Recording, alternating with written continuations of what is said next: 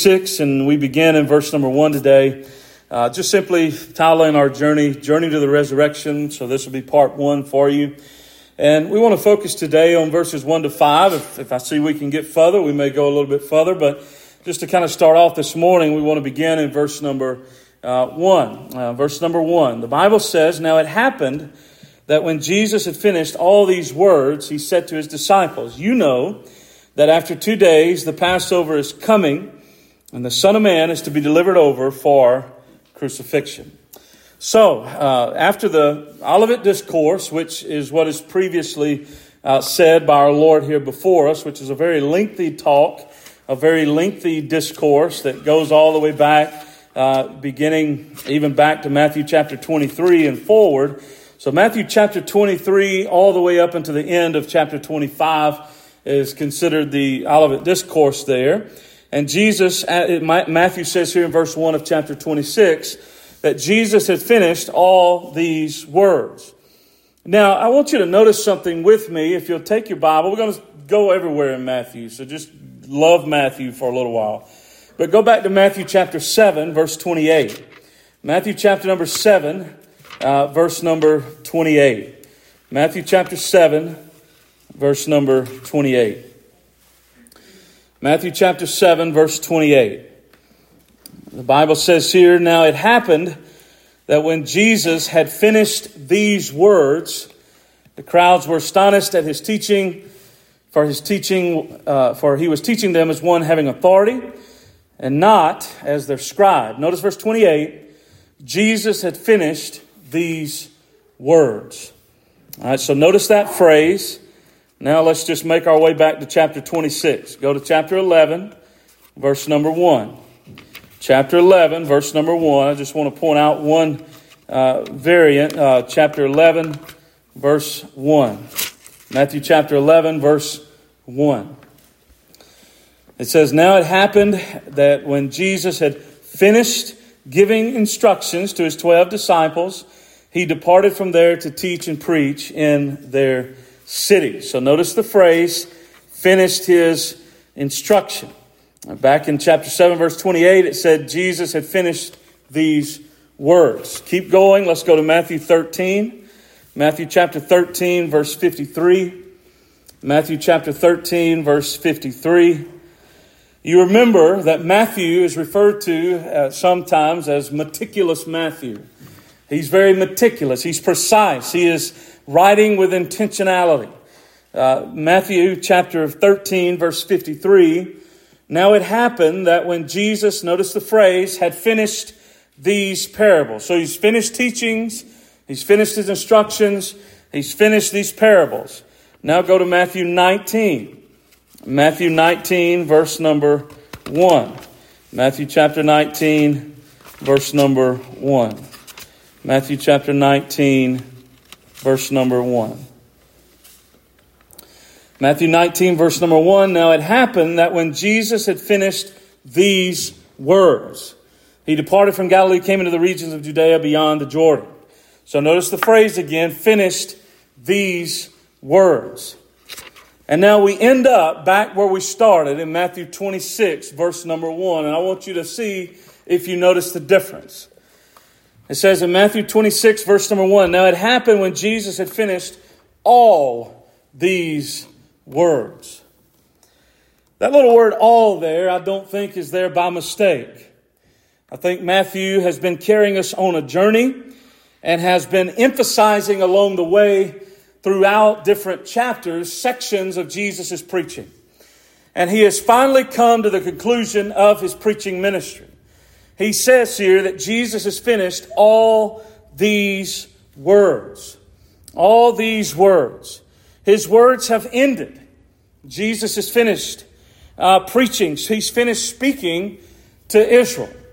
You can go back through Matthew.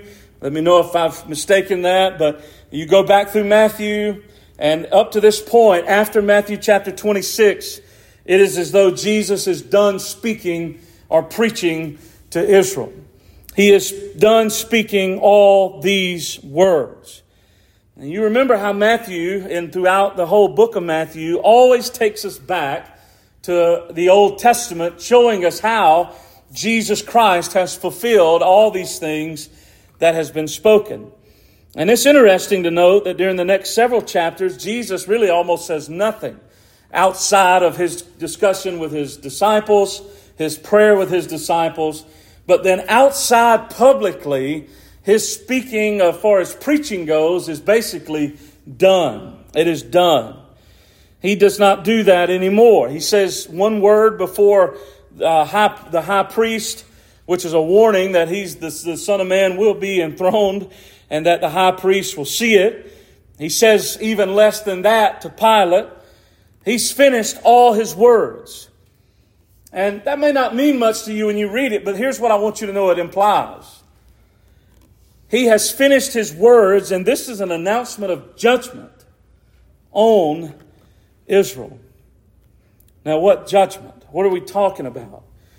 And so this is the foundation that we have to set this morning, is that when you see in chapter 26, verse 1, where it says Jesus has finished all these words, when he's finished all of his preaching to the people of Israel, he has come preaching, he has taught, he has done miracles, he has preached his heart out, he has been weary from his traveling.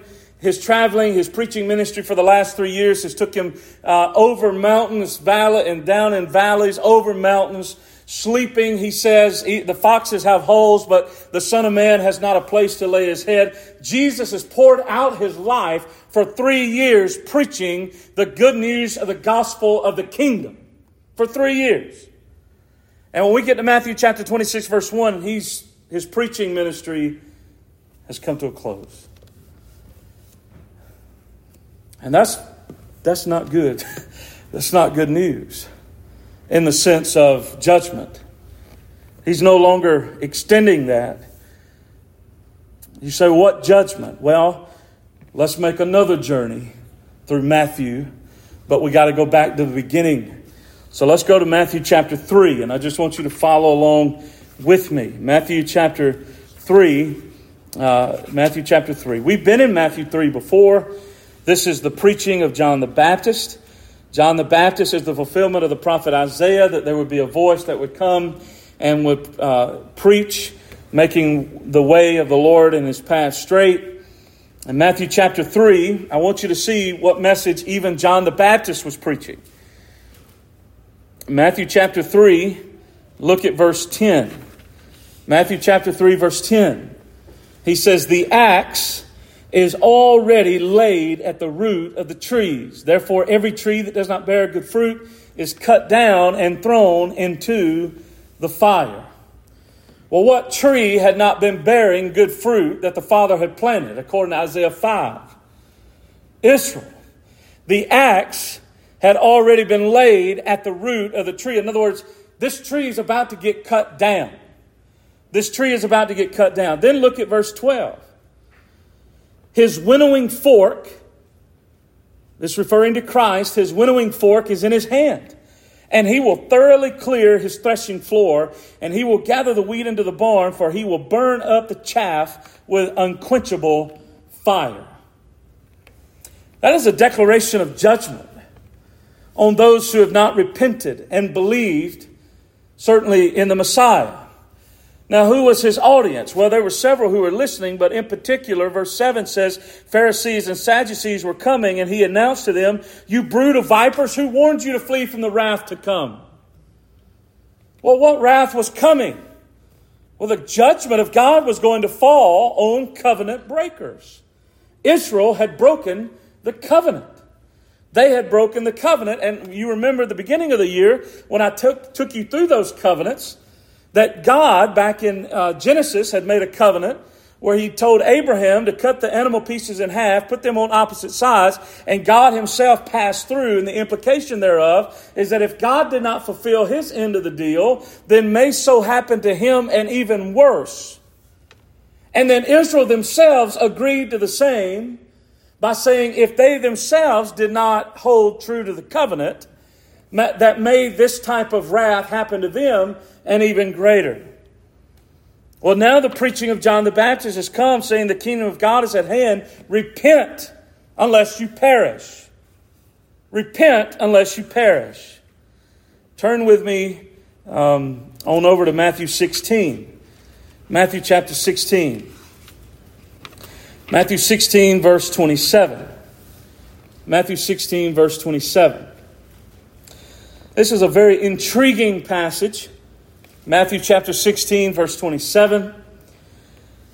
Matthew chapter 16, verse 27. It says, "For the Son of Man is going to come in the glory of his Father with his angels, and will then repay each one according to his deeds.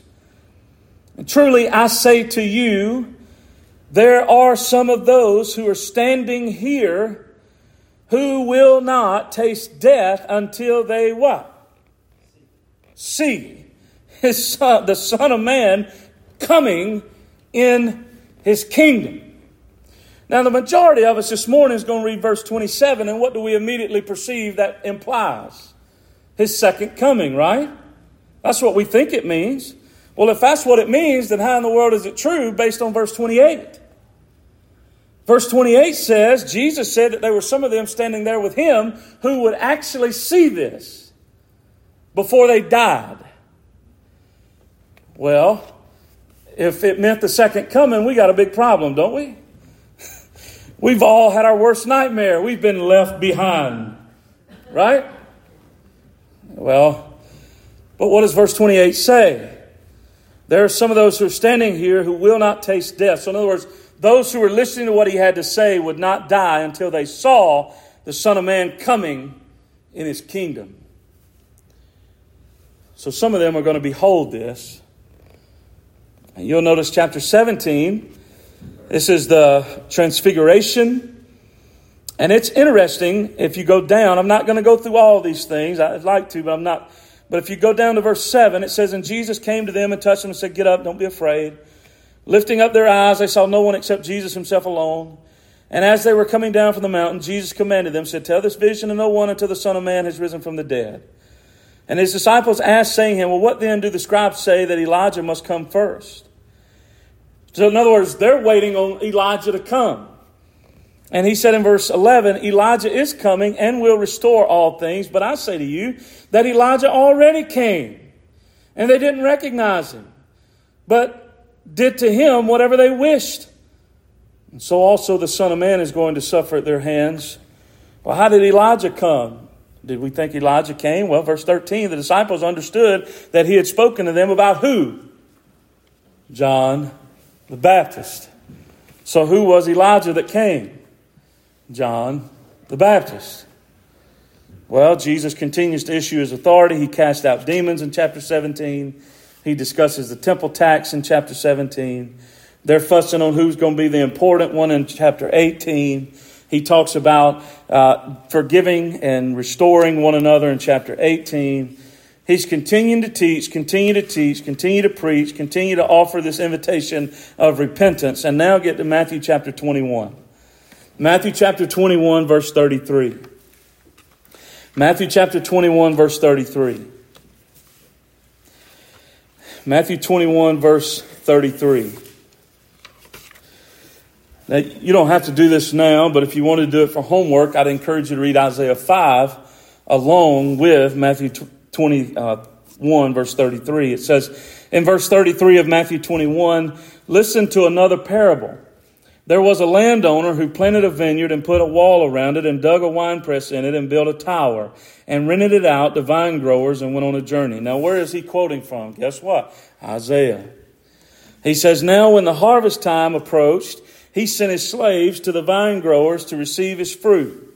And the vine growers took his slaves and beat one and killed another and stoned a third. And again, he sent another group of slaves larger than the first, and they did the same thing to them. But afterward, he sent his son." You see this? You see what's happening here? The owner of the vineyard sent a few folks out. Well, guess what the people that was supposed to be taking care of the vineyard did? They killed them. And then he sent another group down there, and guess what they did? They killed them. What did Jesus testify was true about Israel? They are those who stone and kill the what? The prophets. And then he says here that he sent his son. He finally sends his son. In verse 37, he sent his son to them, saying, "They will respect my son." But when the vine growers saw the son, they said among themselves, "This is the heir. Come, let us kill him and seize his inheritance." They took him, threw him out of the vineyard, and killed him. Therefore, when the owner of the vineyard comes, what will he do to those vine growers? Well, let me ask you the question. He has sent one group of people down there. The people killed him. He sent another group down there. They killed him. He said, well, I can send my son. They'll receive him. And they threw him out of the vineyard and killed him. What do you think the owner of the vineyard is going to do when he comes back? Say, great job, guys? No, he's not. He's not. Well, let's keep reading. Verse 41, they said to him, he'll bring those wretches to a wretched end and will rent out the vineyard to the other vine growers who pay him the proceeds as the proper seasons. And Jesus said to them, have you ever read the scripture? The stone which the builder rejected, this became the chief cornerstone. This came about from the Lord, and it is marvelous in our eyes. Therefore, I say to you, the kingdom of God will be what? Taken away from who? You, and given to what? Another nation producing the fruit of it. And he who falls on this stone will be broken into pieces, but whomever it falls, it will scatter him like dust. Well, who's he talking to? Well, notice verse 45. When the chief priests and the Pharisees heard his parables, they understood that he was speaking about who? Them. And although they were seeking to seize him, they feared the crowds. Because the crowds were regarding him to be a what? Prophet. Well, then what did Jesus do? He went on into preaching more. He gave the parable of the wedding. He said the kingdom of heaven must be compared to a king who gave a wedding feast for his son. And he goes on to say that when he sent out his slaves to call who had been called to the wedding feast, but they what? They were unwilling to come. Verse 3. Again, he sent out other slaves saying, tell those who have been called, behold, I have prepared my dinner, my oxen, my fatted livestock. All are butchered and everything is ready. Come to the wedding feast. Verse 5, but they, what? What did they do? Paid no attention and went their way, one to his own farm and another to his business, and the rest seized his slaves and mistreated them and killed them. Who do you think that parable's about? It's about Israel. Well, it keeps going and keeps going. Matthew 23. Matthew 23. Go to verse 13. Matthew 23, verse 13. If you see verse 13, 14, 15, and 16, how does it begin? Woe to you. Woe to you. Jump down to verse 23. Woe to you. Verse 25. Woe to you. Verse 27. Woe to you. Verse 29. Woe to you. Well, then notice verse 36. I'm sorry, let's just look at verse 34. It says, on account of this, behold, I'm sending you prophets and wise men and scribes. Some of them you will kill and crucify, and some of them you will flog in your synagogues and persecute from city to city. So that upon you, upon who? You. Who is you? That's the question. Why would I systematically go throughout this chapter and interpret you to something other than the you that Jesus is talking to? I wouldn't do that. That would be foolish of me. So who is you? You is his audience that's listening to the scribes, Pharisees, and hypocrites, all of those of Israel that are listening. He says, so that upon you may fall the guilt of all the righteous blood shed on the earth. From the blood of the righteous Abel to the blood of Zechariah the son of Berechiah, whom you murdered between the sanctuary and the altar. Truly I say to who? You, that all these things will come upon what? Upon the generation in 2023, right? But upon what? This generation. Well, who was listening? His audience. That generation was going to receive this judgment. And then Jesus says in verse 37, Jerusalem, Jerusalem, who kills the prophets and stones those who are sent to her. Is that not what he's preached for the last 3 chapters? Jerusalem, Jerusalem, who kills the prophets and stones those who are sent to her. How often I wanted to gather your children together, and the way a hen gathers her chicks under her wings, and you didn't want it. Behold, your house is being left to you, what? Desolate. For I say to you, from now on, you will not see me until you say what? Blessed is he who comes in the name of the Lord. So they're going to see that. Well, then we come to the grandeur of Matthew 24. Don't come to Matthew 24 unless you've read the rest of it. Don't read Matthew 24 unless you've read the rest of Matthew. Just don't do it.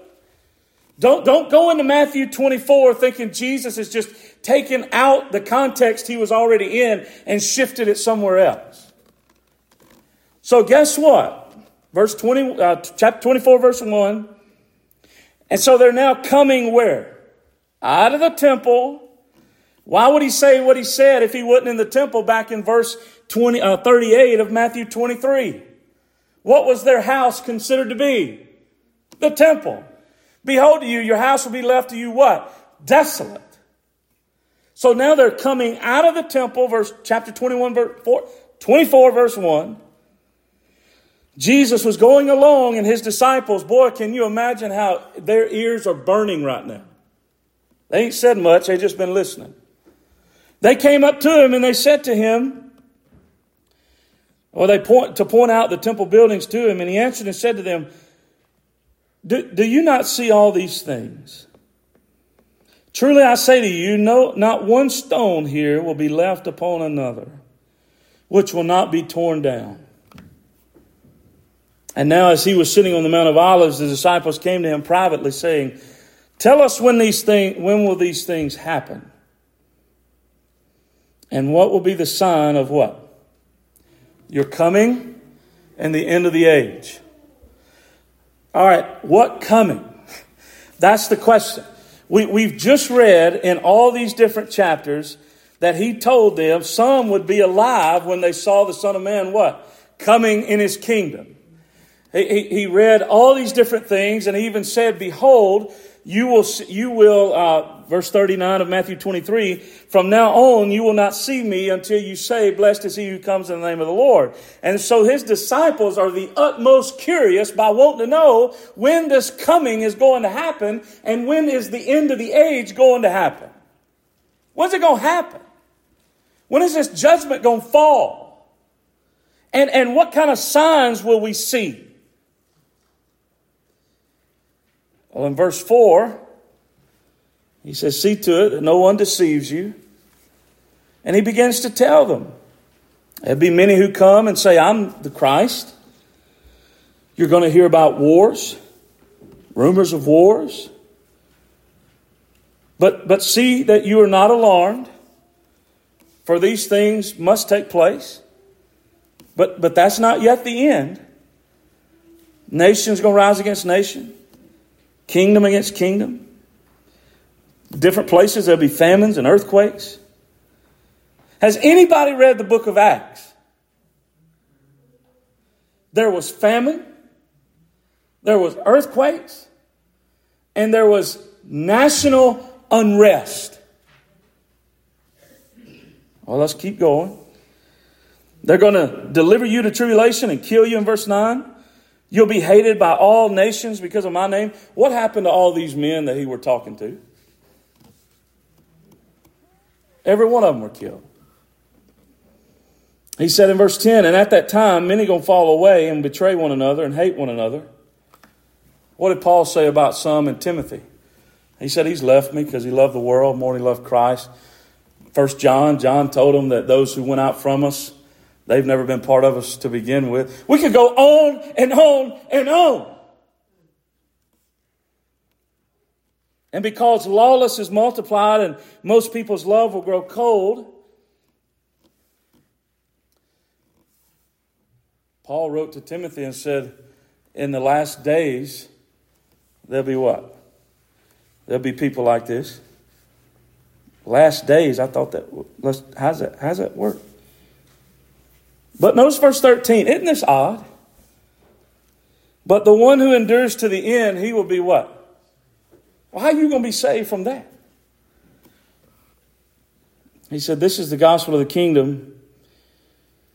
And this gospel of the kingdom shall be proclaimed in the whole world as a witness to all nations, and then the end will come.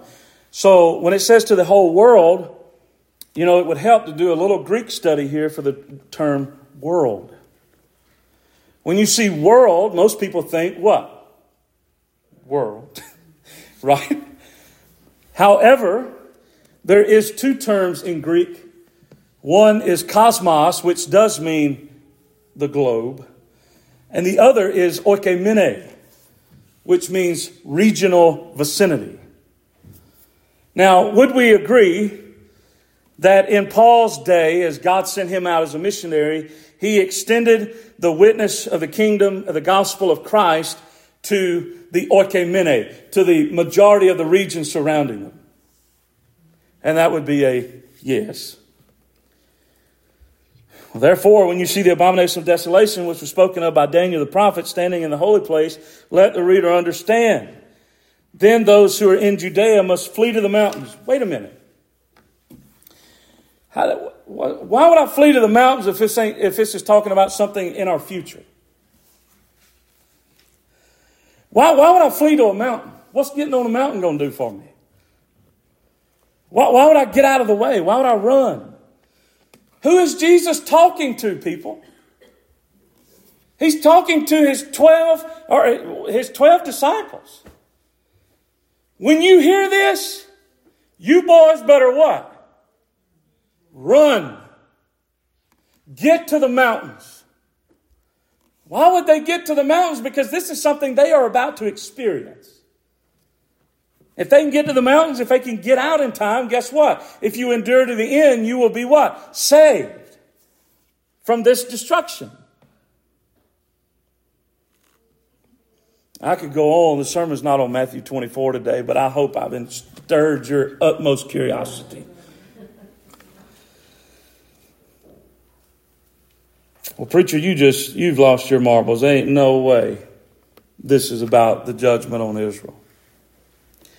We'll jump down to verse 34 because we've got to make headway here. Jesus says something very similar that he's been saying. Truly I say to you, that generation way out there in the future will not pass away until all these things take place. Is that what your Bible said? No. I'm just asking you to read the scripture as it is. This generation. What generation? The one he's talking to. This generation will not pass away until what? All these things take place. And then he tells them how it's going to look. It's going to be like the days of Noah.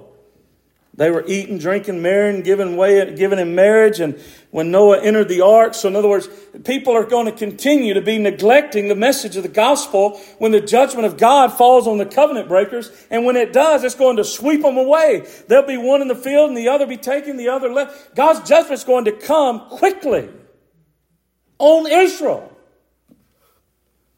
So be ready. Verse 42 to 51. Be ready.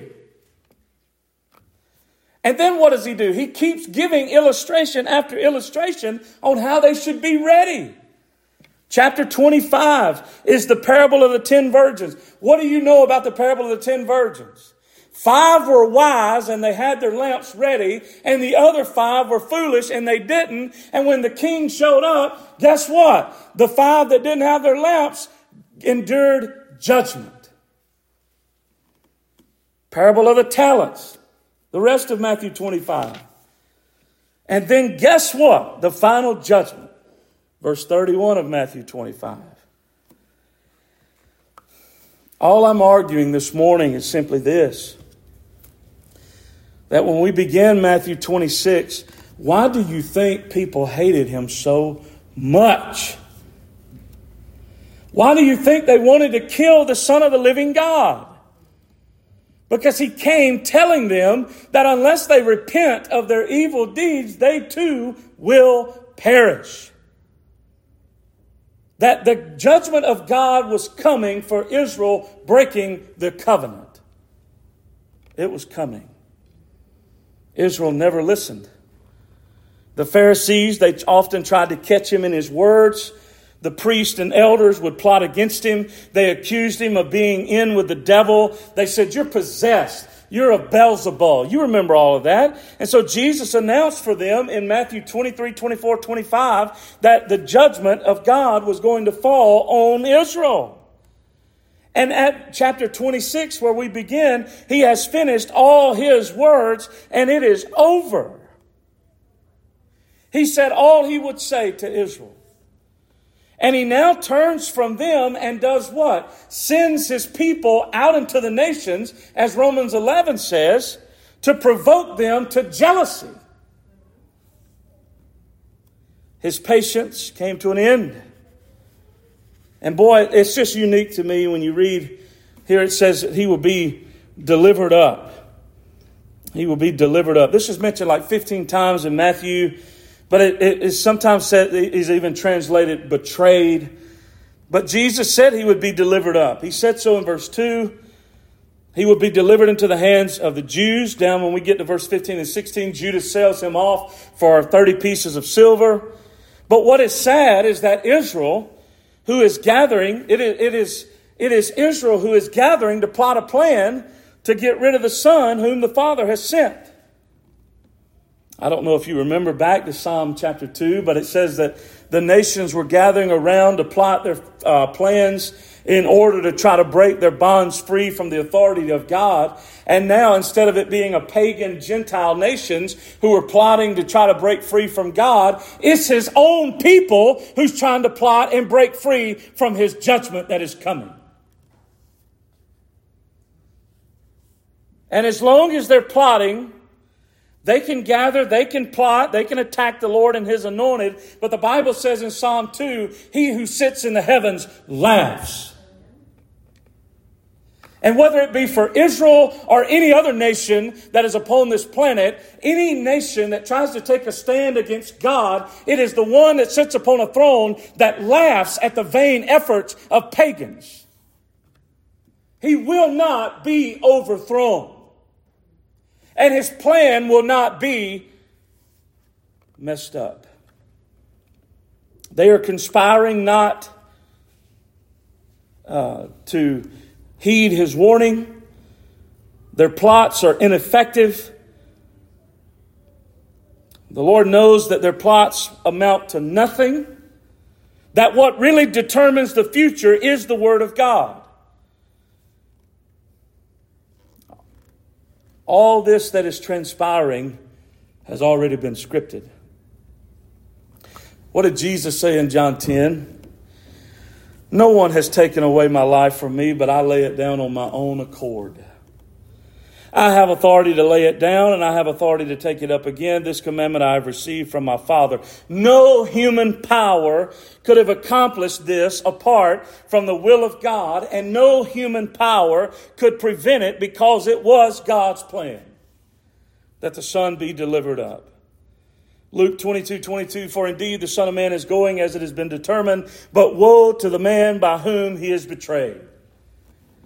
And Acts 2:23, this man Peter was preaching was delivered over by the predetermined plan and foreknowledge of God. You nailed to a cross by the hands of godless men and put him to death. This judgment's coming. Their house will be left to them desolate. But the invitation that was given to Israel is the same invitation that is given to any unrepentant sinner. Believe in Christ and be saved. Believe in the Messiah and be saved from the wrath of God that is to come. And guess when this took place? Jesus said in verse 2, you know that after 2 days, Passover is coming. Boy, don't you love how God arranged all of this?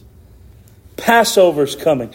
Boy, isn't it fitting for the Lamb of God to go to the cross to be killed around Passover? John said in John 1:29, "Behold, the Lamb of God who takes away the sin of the world." This is the picture that we have before us this morning. This is what is taking place. The people are plotting to kill him. The Son has told of the coming judgment. The disciples, no doubt, are nervous and still a tad bit confused. Jesus told them when he will go. 2 days and Passover's coming. And the Son of Man will be delivered up. Brothers and sisters, I don't know about this morning, but I hope that you know this Son of Man. The Son of Man has also, if you've been walking with us through our study of the book of John, the Father has given over judgment to the Son. And on the last day, he will divide the wheat from the tares. He will divide the sheep from the goats. And unless you repent and believe in Christ, you too will perish. Unless you repent of your sin and believe in Christ, you too will perish. My hope for you this morning is that you know the one in whom the Father has sent. Jesus said, "I have stretched my hand all the day long, but you would not take it." His own people, he came to his own, and his own received him not. Isaiah 53 said they looked at him like he was a tender shoot or like a root out of dry ground. He had no stately form or majesty that we should look upon him. He was a man of sorrows, acquainted with grief, like one who was stricken and smitten of God and afflicted, one from whom we would hide our face. We thought he was stricken and smitten of God. But yet, he was bruised for our iniquities. He was crushed for our well-being. The chastening for our well-being fell upon him, and by his stripes we are healed. They looked upon him as he was a nobody. Somebody that lived their life under the hand of God's judgment. But brothers and sisters, what they failed to realize is that he was the Son of God. And you too may be here this morning. You've heard over and over and over the words that Jesus has said. And one day it will be true that Jesus will have finished all of his words. That one day there will be no more sermons preached. One day there will be a day where the gospel will not be shared no more. It will be over. It will be over. And I shared with you last week the glorious patience and kindness of God. Every day allowing the sun to come back up. Brothers and sisters, it is the patience of God that leads you to repentance. The reason you have another day, the reason this world has another day, is because God is patient. God is patient and God is kind. And I would implore you this morning, if you don't know Christ, repent and believe in the Son of God. For if you don't, you too will face his wrath, and you will likewise perish. It says they didn't want to do this during the festival, lest a riot happen among them. And guess when the Lord made them do it? All up in that festival. I'll leave you with Galatians 4 this morning. The Word of God says in Galatians 4, I think beginning in verse number 7, it says, "At the right time, God sent forth his Son, born of woman, born under the law, that he might redeem those who are under the law, that those who are slaves have become children, and have children and an heir through Christ. And he has sent forth his Spirit into our hearts, crying forth, Abba, Father. For we are no longer slaves, but a child, and if a child and an heir through Christ." My hope this morning is that you're founded in him, and that you know what it is to be at peace with God. For it is only through the Savior. 1 Timothy 2, verse 5, "For there is one man, one mediator between God and man, the man Christ Jesus." That's it. So my encouragement to you today is trust him, or you too will know his wrath. Let's pray. Father, we